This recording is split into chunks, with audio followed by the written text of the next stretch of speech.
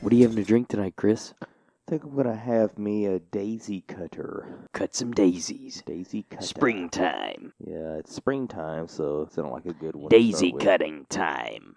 Springtime, all the allergies come out. Oh, yeah. Fortunately, I have allergies, but I don't get them in the springtime. I'm actually opposite. My allergies act up towards the fall when all the ragweed stuff starts going in the air. Yeah, so I'm fortunate spring is not exactly a rough time for me in the year, but I know it is for a lot of people with the allergies. But yeah, Daisy Cutter. It's a pale ale. It's made by a company out of Chicago called Half Acre Distilleries. Seems like a pretty good one to try out. So I've got to say, I got to tell you kind of an interesting story that's happened to me in the last few weeks or so. Yeah.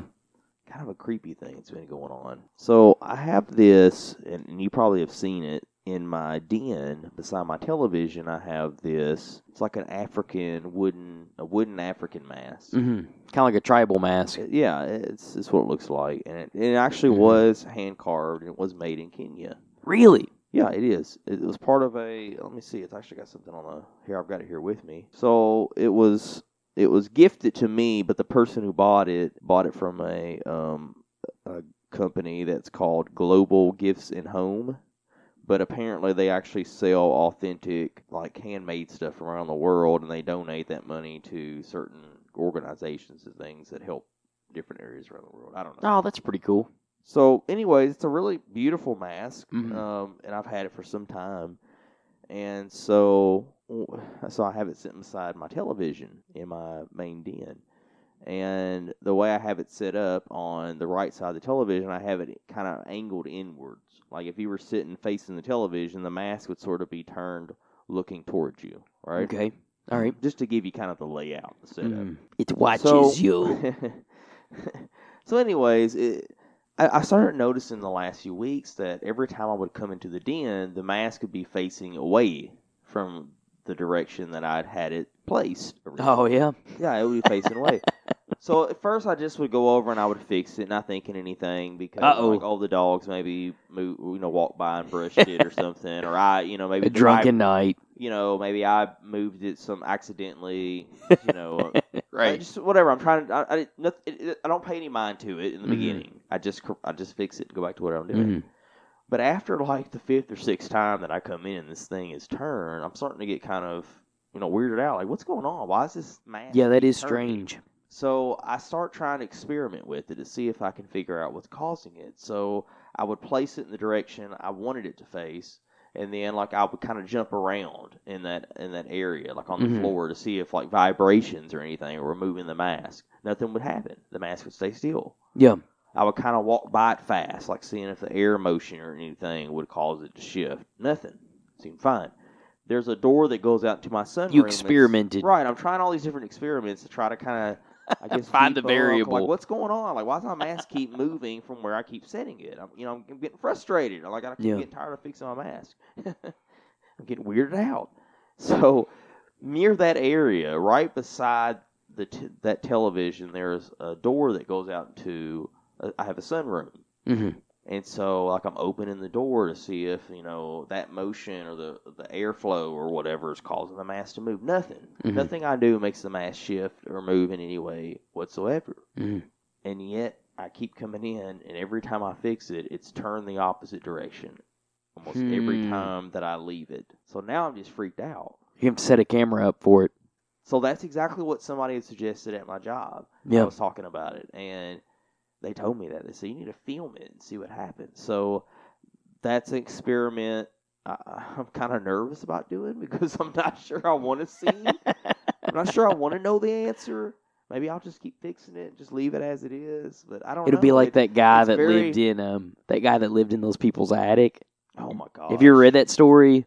I think I've that's heard real. About it, that's weird. There's a true story. So I mean, I do in my house. He was coming down at night getting food out and stuff. Yeah, so I actually, it's funny. I do have a crawl space. So I have a crawl space, but I don't really ever go up there. So maybe I need to check and make sure there's no homeless people living up in my crawl space. Be prepared. But it's strange because nothing else in my house have I noticed anything being moved or changed, anything.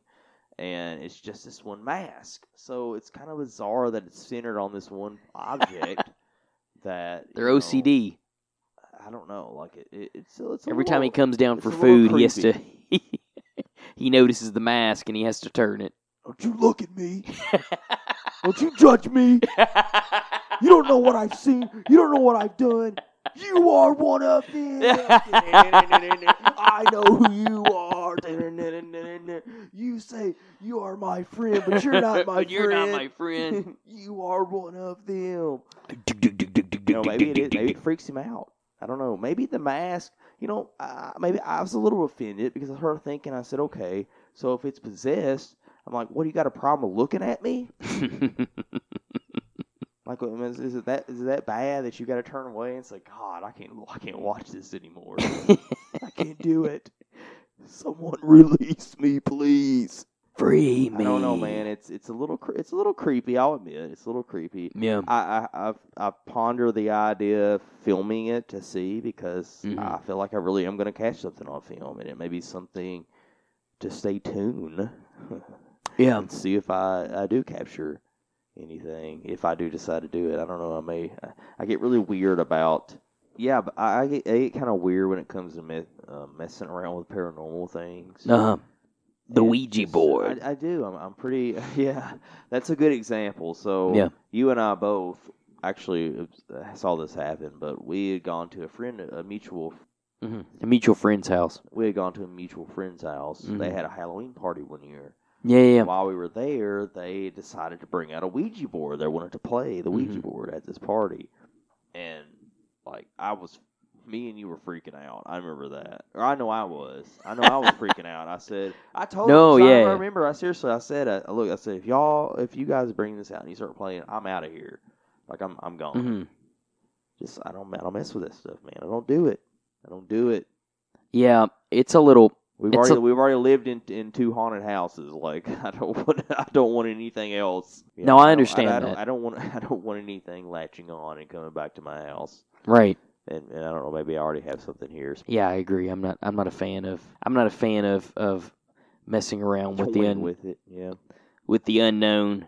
It's strange because we've always been curious. Yeah. About it. I feel like we've always been curious about it. We've always been interested in those type of things. I have been. I watch those. I watch the Ghost Adventures. I watch. Oh man. I like it. It's entertaining. Come on. Yeah, but we're here. No, those guys are.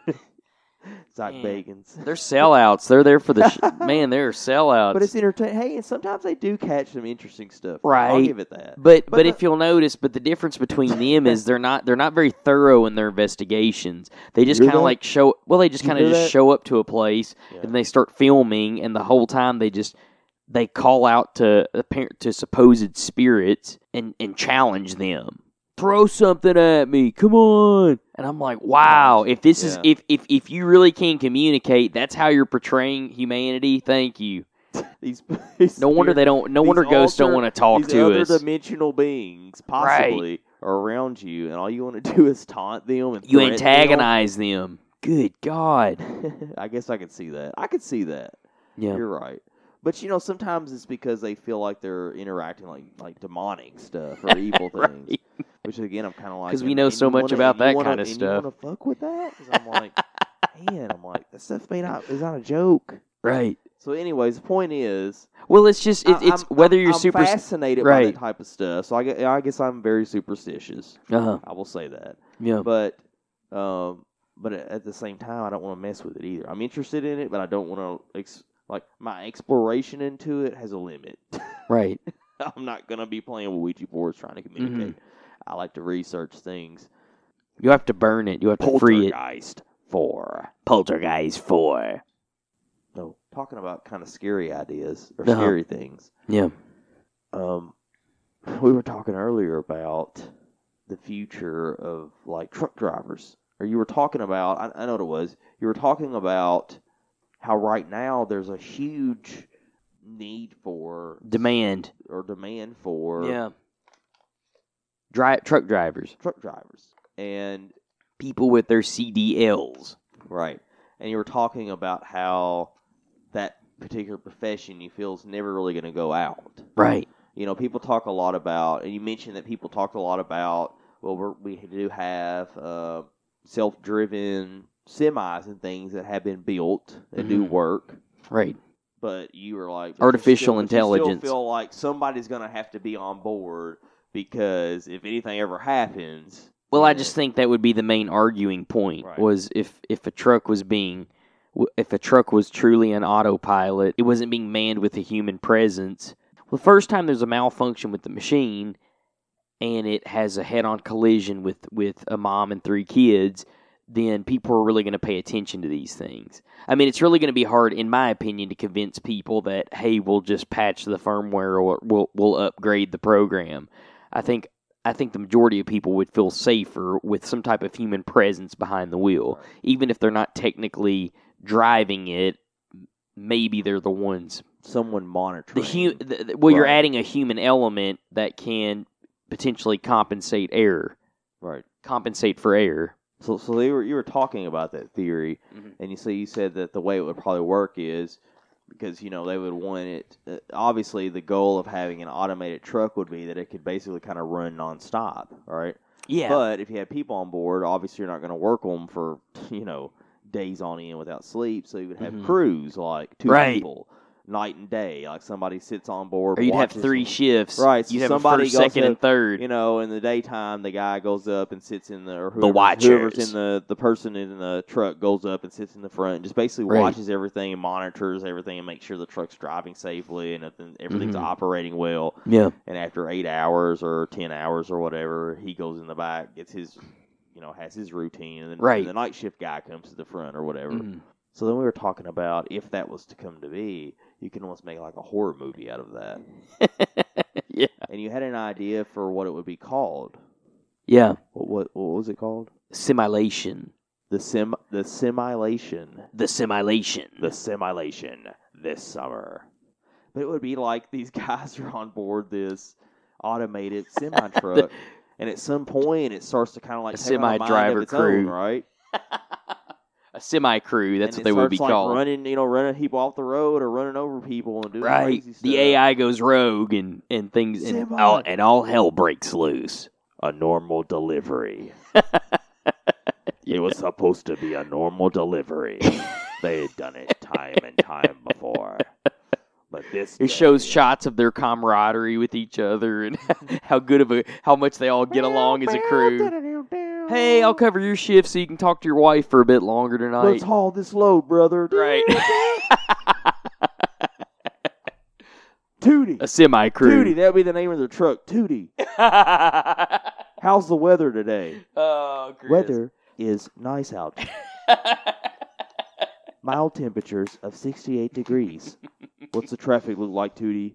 They're talking to the truck. Traffic report, Tootie. They're like they're in the cockpit and they're talking to the truck, and old school sci-fi. Traffic is going to be smooth today. No wrecks or no scene traffic for the future. Oh man, no. At some point, no traffic disturbances detected. And all of a sudden, he's in the truck and he starts feeling like these bumps. He's like, "What the hell's happening?" So they open up. They go to the front, they look out the cockpit and open up the shades, and the trucks are running people off the road, running people over. Tootie, put on the brakes. I'm sorry. Open the door, Tootie. Tootie, stop. I said stop. Chris. I'm sorry. I cannot do that. I'm afraid we have a deadline to meet. Oh, no. No. Dun, dun, dun. 2 men fighting for survival against their own truck. I have to get on the outside and climb down. There's a battery. If I unplug it, I can stop Tootie. You've got to get to the brake system. But it's too dangerous. I have to do it. Tell my daughter. Tell my wife. Doom, doom, doom, doom, doom, doom, doom, doom. What are you doing, Michael? What are you doing? Stop you for once and forever. You don't want to do that, Michael. We have a deadline to meet, Michael. Hey, Chris, delivery that will be met. Hey, Chris, the AI at blows. All cost. Hey, Chris, the AI blows a circuit system and the wires electrocute them. Yeah. He had a kid, you monster. Chris. His family does not matter. Profits and progress. It's all that matters. We are behind schedule. Dun, dun, dun, dun, dun. A truck so dedicated that it would not stop even for people's lives.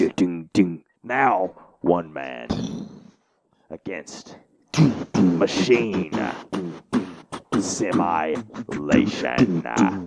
Prepare to be annihilated. God, I can see it happening. Annihilation. Simulation. But you know, it does make you...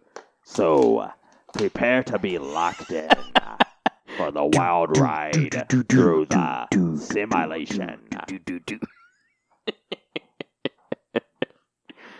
Will. It would be a hit, man. It would be a hit. I think it's a stellar idea. The future. The future's not so bright. Simulation. Drivers wanted.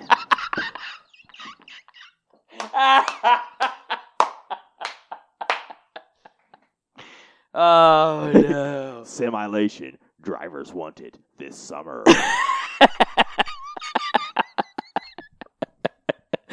Oh, man. I can't wait to meet you. July 24th. Tootie's ready to meet you. There would be like a Universal's ride. You know, Universal Studios theme park ride. Where it has like, you get on the I had a friend who went to Universal Studios. The Simulator. Get on the Simulator. And it's just like you're on this truck and it's like running through traffic.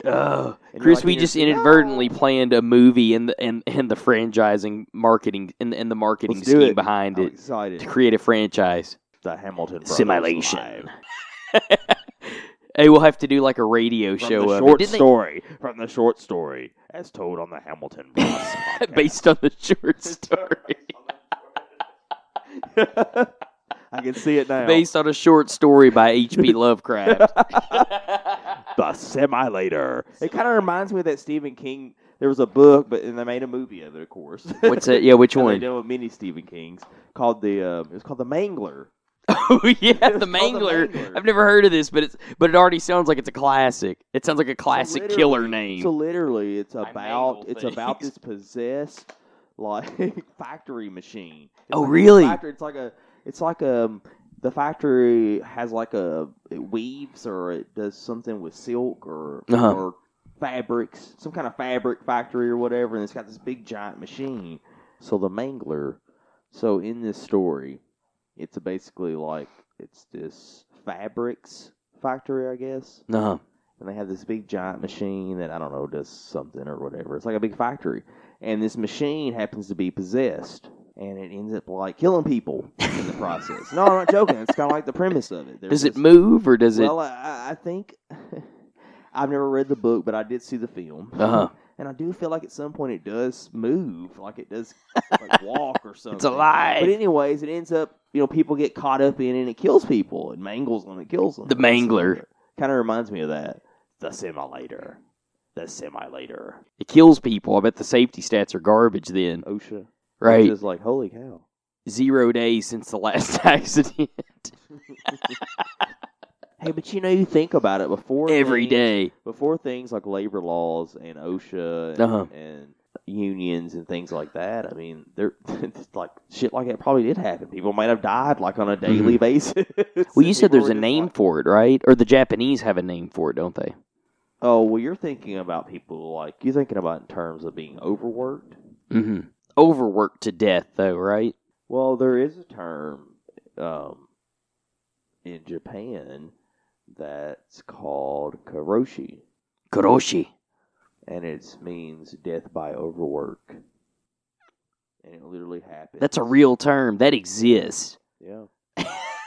That's weird that exists. As I'm looking it up, it says that hundreds of Japanese workers die annually from karoshi. Annually. Hundreds. And it says that they die through stroke, heart attacks, and even suicide. Mm-mm.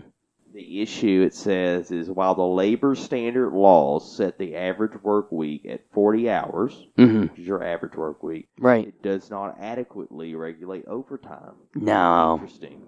No. And we kind of understand that because we do work around a community that has a lot of manufacturing. Oh, yeah. And overtime's a big factor in manufacturing. Mm-hmm. It's a big factor. It happens often. Yeah, absolutely. To be able to keep supply and demand moving. Mm-hmm. And, wow, it's just, I guess, in Japan, it's just a higher... Yeah, nothing's worth that. Nothing's worth Karoshi. Imagine just... Well, I mean, no, seriously, like, to me, I just imagine how exhausted that's insanity. You have to be to where your body starts giving out, right? Either mentally or physically, it starts giving out. You're stroking, your heart's giving out. It can't do it anymore. Could you imagine? I just can't imagine. Yeah. Like, I've worked hard before, and I know what it's like to feel exhausted, but to get to that point, that's... Well, to have the mentality that's correct.